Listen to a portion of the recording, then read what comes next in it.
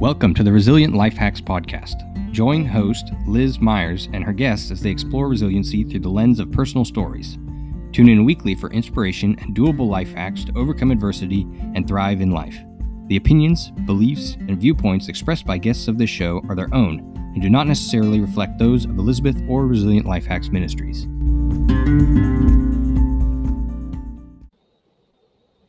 Hey friends, welcome back to the Resilient Life Hacks podcast. It's so good to have you with us today as we talk about how to win at life by building a stronger spirit, soul, and body. I'm your host, Liz Myers, and today our guest is Bob DePasquale.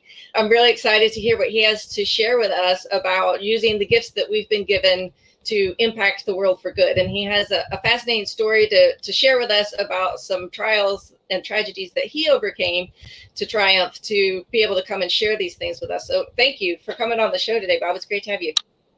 Absolutely, Liz. I'm excited to be here. I love the Resilient Life Hack Show. What you guys are doing to motivate people and help them overcome is awesome. That's great work. Thank you.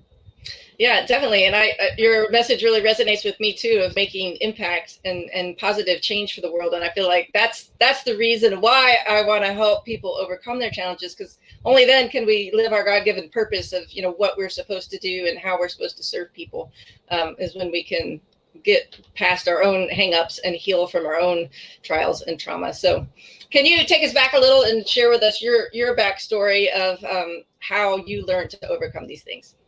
Sure. And I will say this, you mentioned about change. I think change is such an important part of life. If we are stagnant and static, then things tend to get monotonous. So I realized change in my life, which in some cases was uncomfortable, ultimately ended up being the best thing for me as time moved on. So I will definitely support the change movement. And that's what we talk about as well. Making a positive impact is about making change. It's about changing things that aren't right. So my story is interesting. I grew up in South Florida. I was actually born in New York, and I moved to South Florida when I was just a kid.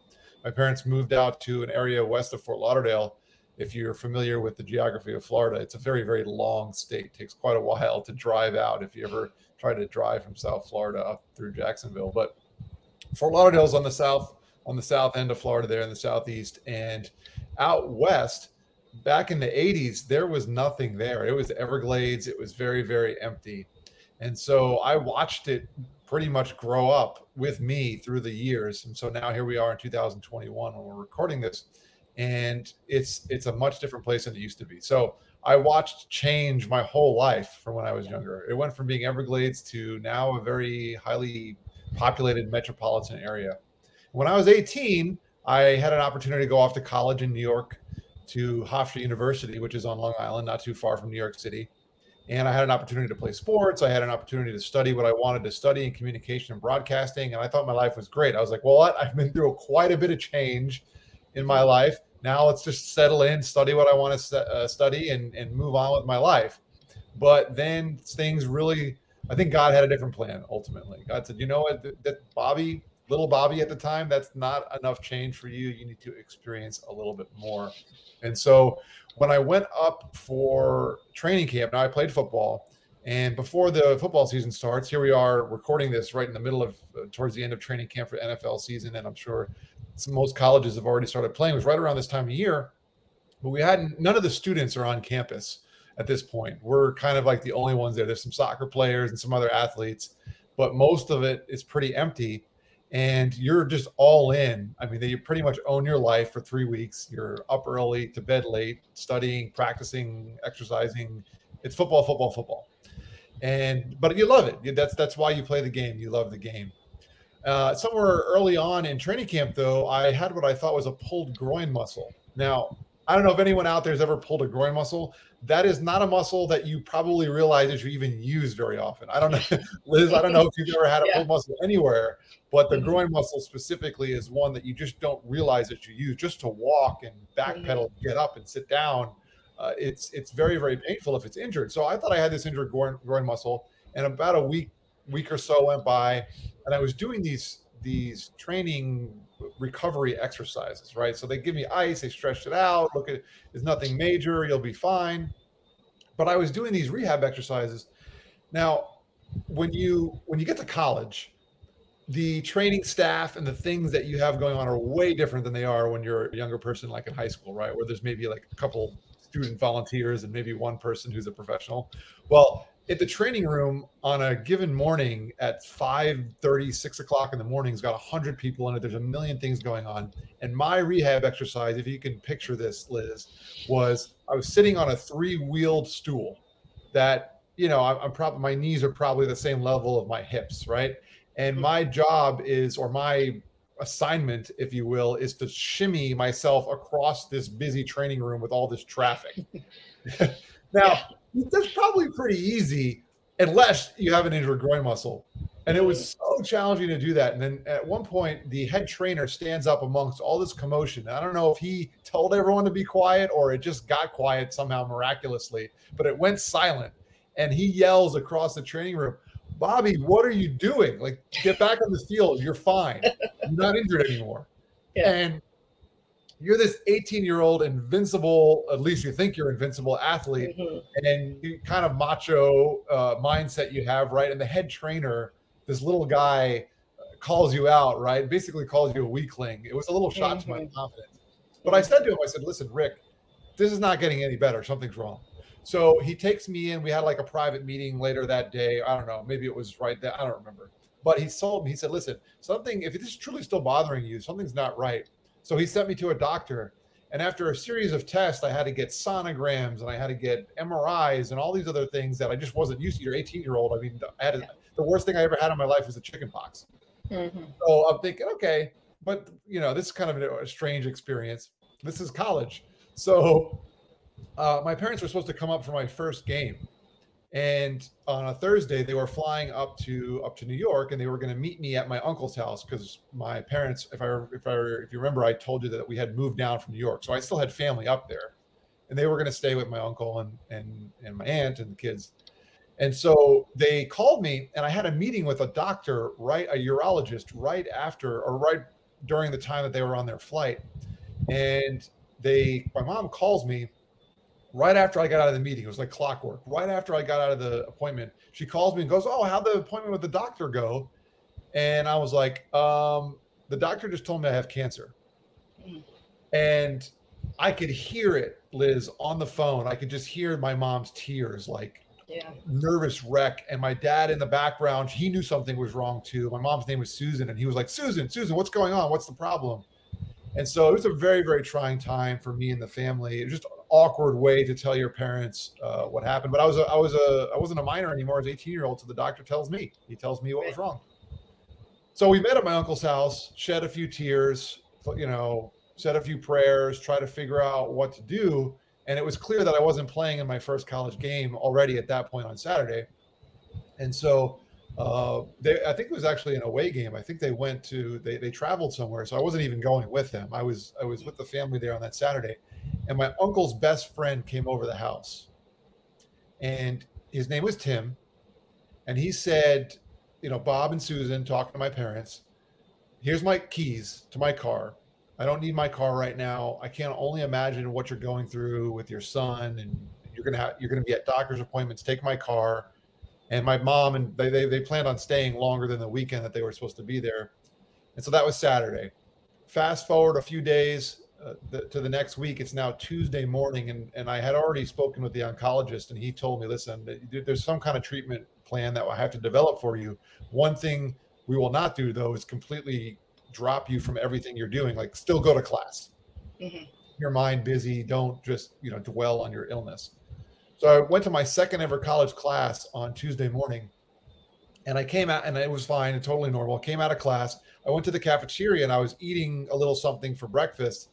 And do you remember those tube televisions? Not like a flat screen, but one that kind of hangs from the corner of the ceiling that they would bracket, you know, in a public place, a restaurant like that. And I'm watching the TV, and I'm eating whatever I was eating, and a plane hits the Twin Towers. One of the planes hits the Twin Towers, and I'm thinking, wow, that's terrible. Like, it's crazy. So I call my dad, and I was like, "Dad, did you see that?" He's like, "Yeah, I'm watching this live. This is terrible. What a tragedy." And then we're talking, and all of a sudden the second plane swings around and hits the other tower. And my dad was like, "Oh my gosh, what is going on here? This is great. This is not an accident. You better come back to your uncle's house." I was like, I hung up the phone, finished what I was eating real fast, hopped in the car. Liz, it took me 9 hours to make what was typically a 15-minute drive from Hofstra University to my uncle's house. And I watched the whole thing in the distance, and I listened. And I'm a broadcasting major. I have a master's degree in broadcast journalism. I love radio, but I will never listen to 9 straight hours of AM radio again in my life. And I pulled into my uncle's neighborhood, and I ran out of gas. And we pushed my car into my uncle's driveway, and we sat in the lift. I'll never forget this. We came into the little dining room area there, and we all just looked at each other in silence, like, what is going on in the world right now? Yeah. And I'll never forget that. We could not get a hold of my uncle, who was in business the night before in Denver, supposed to fly into New York City. So my aunt was a nervous wreck. And finally, it was like 5 o'clock at night now, and we finally got a hold of him, if not later. And he's like, I'm fine. I'm stuck in Denver. Can't get home, but everything's cool. But we found out that his best friend, Tim, who we just met and gave us his car, at least to borrow, was in the towers, and he perished. Wow. So you asked my story. That was a big chunk of my story. Yeah. And honestly, it took me years to find resiliency to get over that mentally. Physically, it was very challenging too, and I'd be more than happy to dive into that. But the mental aspect was really quite a drain. Yeah, well, you had your life upended twice in 1 week. I mean, either one of those alone is huge, but back to back, yeah, I can imagine it would take a long time to recover from that.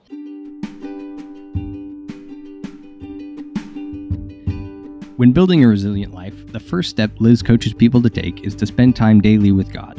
When you seek God consistently, He will show you the best next step for your journey.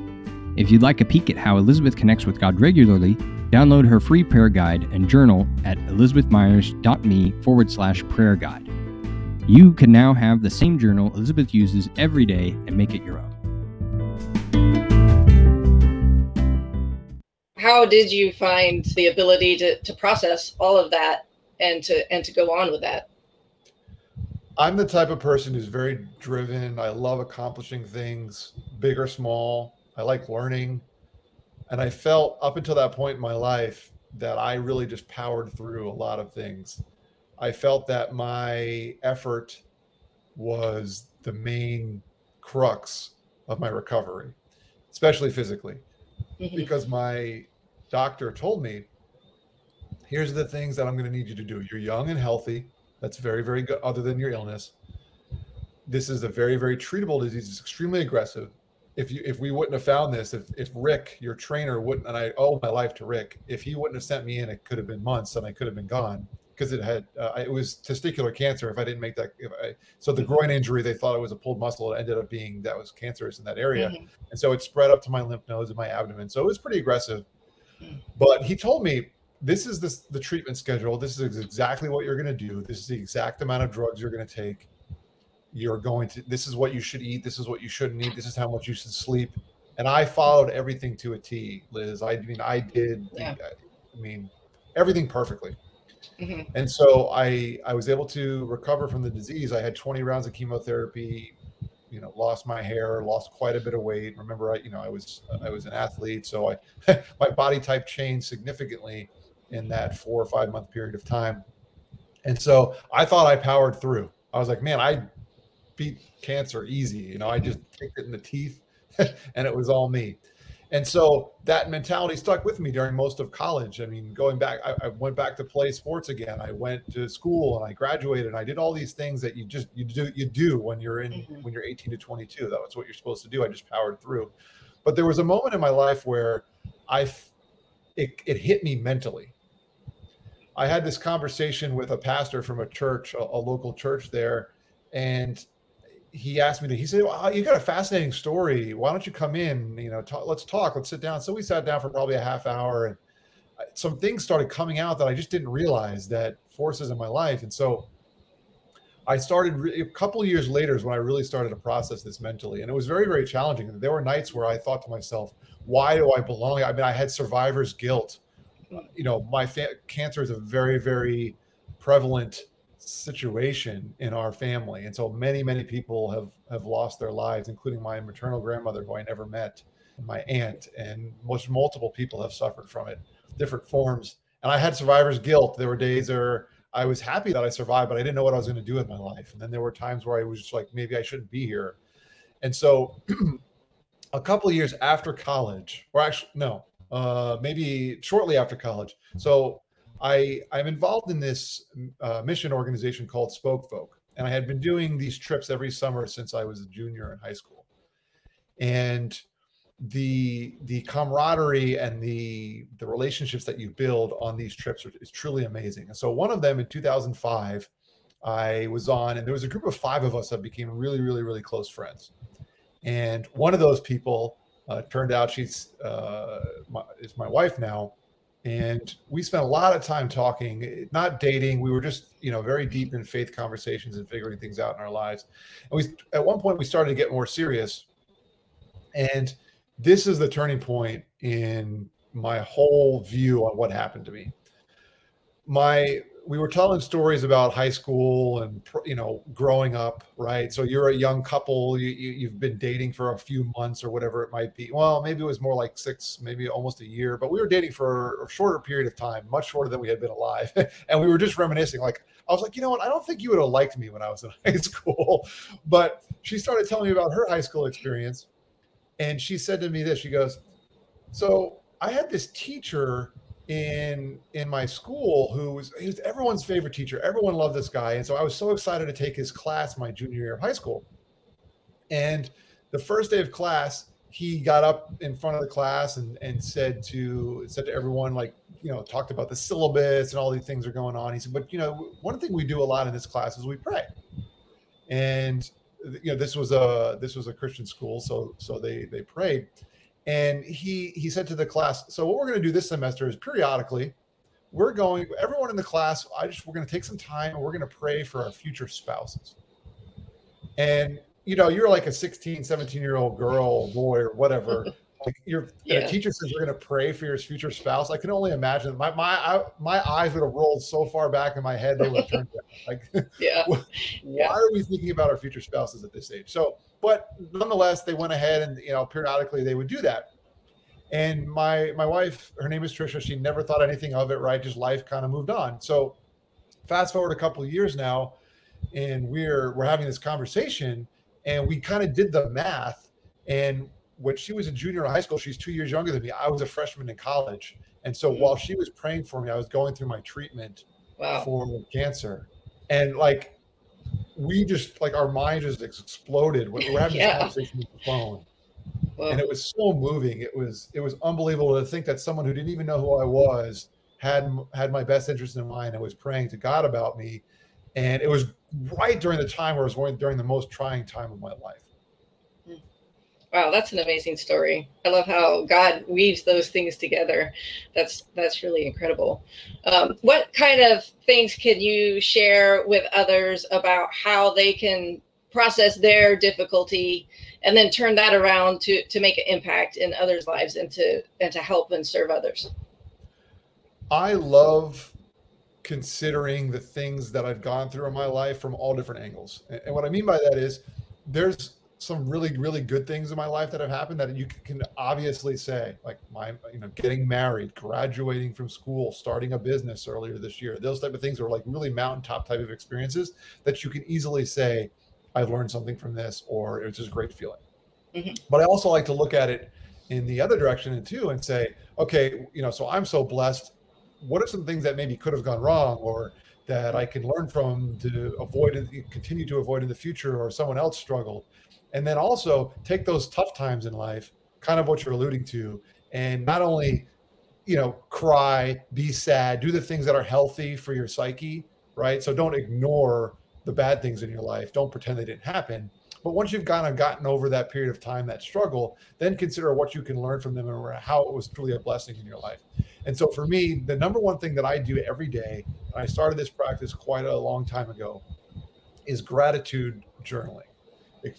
One of my favorite suggestions, people ask me, Bob, how do I make a positive impact in the world? How do I change the world? How do I solve world hunger, right? How do I deal with sex and drug trafficking? Like, these huge problems, and I tell them, you know what, it starts with you first. You got to start simple. And the easiest thing to do is just be thankful for the blessings that are in your life. So making sure every morning that I spend, it's not a lot, it's not a super long period of time. It might be 5 minutes, but before I check my phone, before I jump on the computer, before I record a podcast, and God knows I love recording podcasts, before I do any of those things, I make sure that I've taken the time to consider the things that I have blessings in my life. And they don't always change. So I'm not always writing something new. But if something new does come up, absolutely. But it's always considering, first of all, I'm a living, breathing human being, which is just an amazing blessing in itself. What happened to me in 2001 was extremely unique, and I potentially could not be here. So I always want to consider that. I also want to be thankful for my dwelling. My wife and I have done quite a bit of work helping families that don't have homes. We're blessed to have a home, blessed to have food. I'm blessed to even have my wife. So there's just things that I want to be thankful for every day, even if they seem super simple, right? I tell kids this. My wife's a kindergarten teacher. I always tell you, the younger you are, the easier it is to be grateful for things, believe it or not, because you haven't experienced them for a really, really long period of time. So yeah, I think to take things for granted, we kind of fall into that rut, and children haven't got there yet. Exactly, right? So kids can be thankful for their toothbrush, right? I mean, we should too, but it's just stuff like that. So that's number one. And number two is surrounding yourself with people with the same mindset, right? So my wife and I, we're not perfect. I mean, we've been married for 14 years. We have our struggles like any couple does. But one thing that we committed to doing with each other in the more recent years is having that more positive attitude about the things that are great in our lives and in our marriage specifically, right? So surround yourself with people, whether it's in your job or in your family, or maybe it's in your faith community, whatever, whatever systems and clubs that you have, people that feel the same way and that want to help you celebrate those really, really good things. And that will help you find the good in those struggling times. I know someone who got laid off of work recently during the pandemic, and the initial thought was, oh, this is terrible. I can't support my family. What are we going to do? I need to go on welfare, whatever it might be. Come to find out, they ended up having a medical problem. And because of that, they were able to figure out what was going on. And otherwise they probably wouldn't have gone to the doctor. Right. So that's huge. So those type of things that you want to consider what the other opportunities that your struggles have provided for you. Yeah, I love that. I too am big on gratitude journaling, and either writing it down or even just thinking it through. And there are a lot of things that I'm often reminded to be thankful for. I also try to challenge myself to come up with something I've never thought of before. Like one day it was paper clips. Like just little things that we can be thankful for.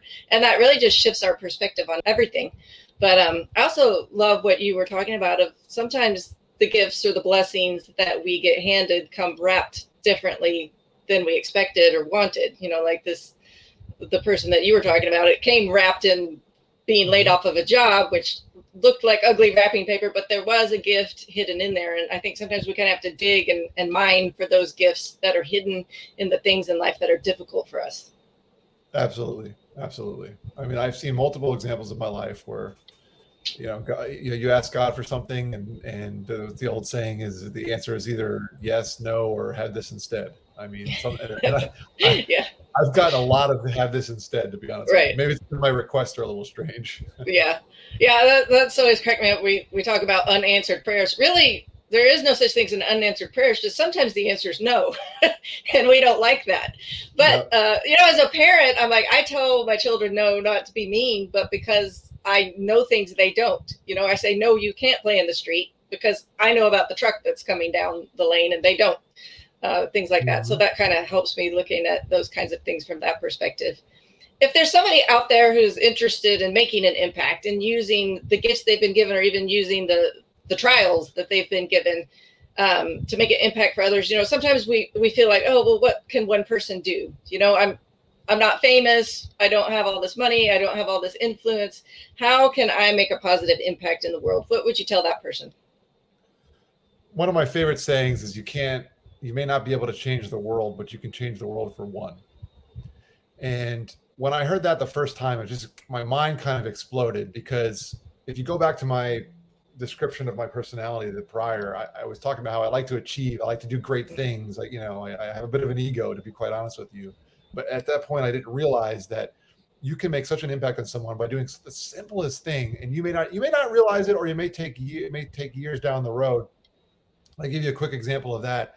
I was talking about my wife, who's a kindergarten teacher. One of her young students that she hadn't talked to in years, well, he's not young anymore. I think he's 18, went off to college. He actually reached out to her last year during the pandemic and said, "Hey, Mrs. DePasquale, I really would love for you to come to my graduation." And her first reaction is, well, the pandemic and quarantining, I don't know. And then he's like, "It's online now. I just want you to come to my graduation." And she's like, "Well, I would be honored to come to your graduation. I haven't heard from you in years." And he responded something to the effect of, "Yes, you haven't heard from me in years, but if I wouldn't have heard from you when I was in kindergarten, I wouldn't have made it here today."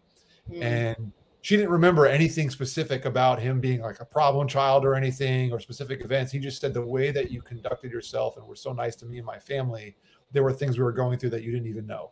Yeah. And so that's a perfect example of how, you don't have to solve those major world issues that we're talking about. You don't have to be the executive director of the largest nonprofit in the world. You just have to want to be kind. You got to take simple steps to make kindness habitual. And that's a big thing for me. Just like making gratitude journaling is habitual for me to understand the blessings in my life, I try to make kindness habitual as well. So with the first thought of when I meet someone is, how are they doing? What's their well-being? Is it appropriate for me to ask them, "How are you?" And legitimately mean, "How are you?" Not the colloquial cliche, "Hey, how are you doing?" Like actually ask someone. And someone told me a couple of weeks ago, she said, I think we were recording a podcast, and she said, the way that I make my "how are you" more effective is I ask someone to rate their "how are you." So how are you on a scale of 1 to 10? Like, I actually want to know, like, give me an honest answer. How are you doing 1 to 10? So to answer your question, I think it's really important that you understand that just doing the simple things, opening doors for people, please and thank you, asking them how they're doing, remembering their name, addressing people, and they're asking them how their family's doing. Those simple things can make such a big difference in people's lives.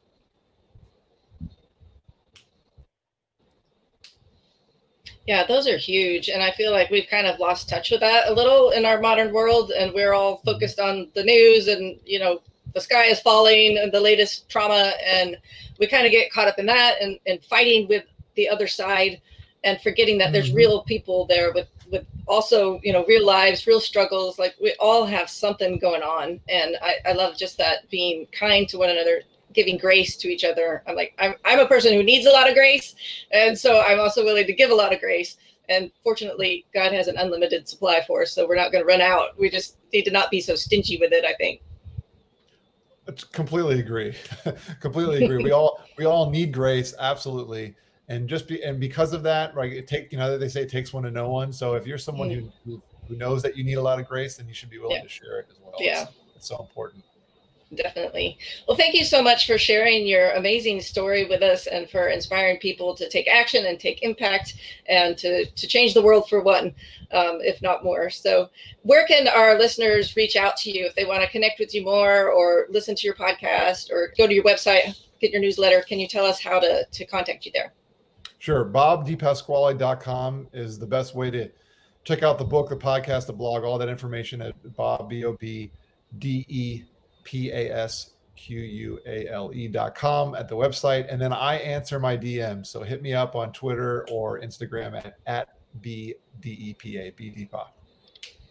All right, great. And for those who are listening, as always, I will put those links in the show notes so that you can click on those when you get home or you stop whatever activity you're doing listening to this, and you're ready to connect and give a shout out to Bob. So thank you so much again for coming today. It's really been a blessing to hear your story. Liz, thank you so much. Blessings to all of you out there. Be resilient. All right, thanks.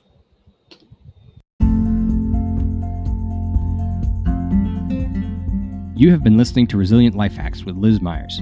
The opinions, beliefs, and viewpoints expressed by the guests of this show are their own and do not necessarily reflect those of Elizabeth or Resilient Life Hacks Ministries. To learn more and download your free guide to Liz's top 20 Resilient Life Hacks, go to resilientlifehacks.com. Subscribe now so you never miss the life hacks you need to live the life you want.